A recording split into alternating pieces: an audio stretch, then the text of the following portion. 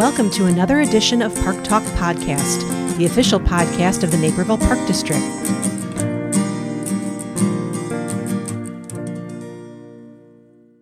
Hi everyone, I'm Sue Omenson. In this episode, we're continuing our discussion of colors in our trees. And this time, we're going to turn to spring colors. And again, I'm happy to welcome Ed Hedborn from the Morton Arboretum to share his knowledge with us. Glad to be here with you. In looking ahead past the winter season to the anticipation of spring, what is the typical progression of spring blooming trees in our area? Probably the earliest trees to bloom would be elms. Okay. You get ash. You get a lot of the wind-pollinated trees. So you get oaks, maples. They come out before the leaves are really opening up.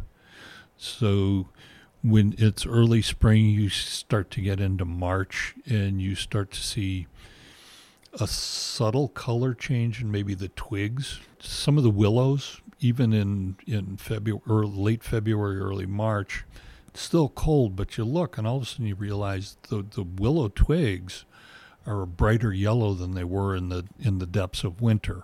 That's sort of a sign that it's getting close. Okay. Commonly planted silver maple or red maples or the hybrid Freeman maples along parkways. Mm-hmm. They're also one of the first to really bloom. And because they are wind pollinated, they don't have showy petals. Okay.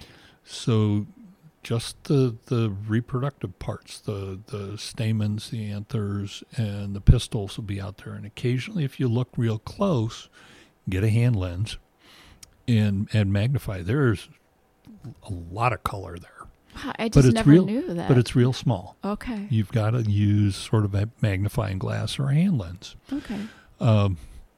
Sometimes you have to wait for a squirrel to nip a little branch off for it to drop to your lawn to pick it up and look at it. View. And then you can get a look at it.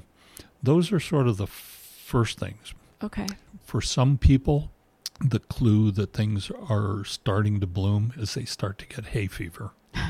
Yes. Because it's pollen blowing Pollinators. through. That's what the flowers are. They're in that reproductive stage. Then you start to get the plants that start to have petals because it's warm enough. What are the petals used for? I didn't know there was going to be a quiz.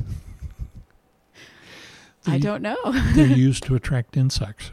Oh, okay. To pollinate. The insect pollinated trees have petals because that's the stop sign that tells the insect, Okay. come on here, I've got nectar, I've got pollen to use. And, oh, by the way, take pollen from my flowers over to that other flower. So that's when those start to come out. And depending on the type of tree, they can come out sort of in a progression, if you will. I'm not as familiar with the progression, but some of the earliest things could be a ground cover, little periwinkles starting to pop up. With that periwinkle blue-colored flower. Then you start to get your amelanchiers will come out with their pure white flowers in little hanging. What's the common name of that? Amelanchier can be a common name. Shadbush, serviceberry. Oh, serviceberry. I've heard that. Junebush. Okay. They get shadbush because shad were swimming up the streams in New England when Okay. the plant was blooming. Junebush that's when the fruits are ripening. Okay. And the birds and the chipmunks are going out there to climb on the little fruits. Then you get, your crab apples, Right. and natives kind of things. You may get catalpa, which is native further south in the Ozarks, but was brought up here and used as a street tree. Okay. Maybe in the 1930s. It was common. And then you get the wide variety of ornamental flowering trees that we bring in from around the world. Different magnolias coming in. Some of the magnolias bloom later in the spring, sort of late spring, almost early summer. Okay. Those that come out very early in the spring can get nipped by a late frost. Yes. When you think of how our springs develop, the weather is extremely variable. Mm-hmm. We can have 70-degree days in February. Some of our non-native ornamental plants, they start losing their winter hardiness with those weird warm spells. Warm and then it gets cold. And then it gets warm and then it gets cold. Our native plants shrug that off. Interesting. Okay. They evolved with that crazy climate. So they're sort of looking at the average. Okay. Whereas some plants that we brought up either from further south in the United States or from other countries, they see this warm spell and they go, oh, it's time to bloom, and you start to see the buds start to peel open. You might see a hint of color from the petals, and then we get a late freeze. Right. And that's when all of a sudden your pretty purple and white saucer magnolia turns brown. Okay. With a late frost damage. In our native crab apples, not a problem. Okay. And some plants can handle a frost. Mm-hmm. Some of the daffodils, they're coming from a part of Europe, Eurasia, that has weird weather, and a late frost. No, I'll just keep blooming. That's nice. Are there new species that you would recommend planting, or any species, new or old, for people to plant in their own yards or even in the parks, for us to plant? Oh. That would give really nice color in the fall or spring. That would show my biases. One of my first jobs here, actually the first job I had here, was working part-time in the summer in the Prairie Restoration Project. There are a lot of gorgeous prairie flowers. Both, you could build a garden that starts late March, early April, with blooms all the way into September and early October, just using prairie plants. That's a great idea, to plant blooming prairie plants like that will continue to provide color all season. Mm-hmm. How about maybe a tree species that would be good? Like maybe a favorite spring blooming tree and a favorite fall color tree. I don't know. I work at an arboretum. They're all favorites. You're asking a hard question. I'm sorry. I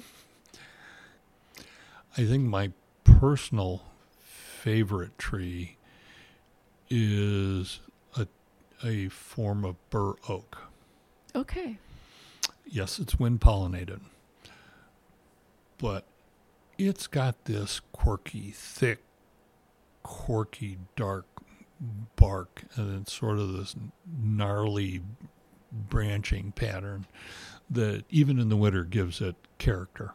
When the leaves come out, they're this dark, glossy green, and it has a paler underside to the leaf.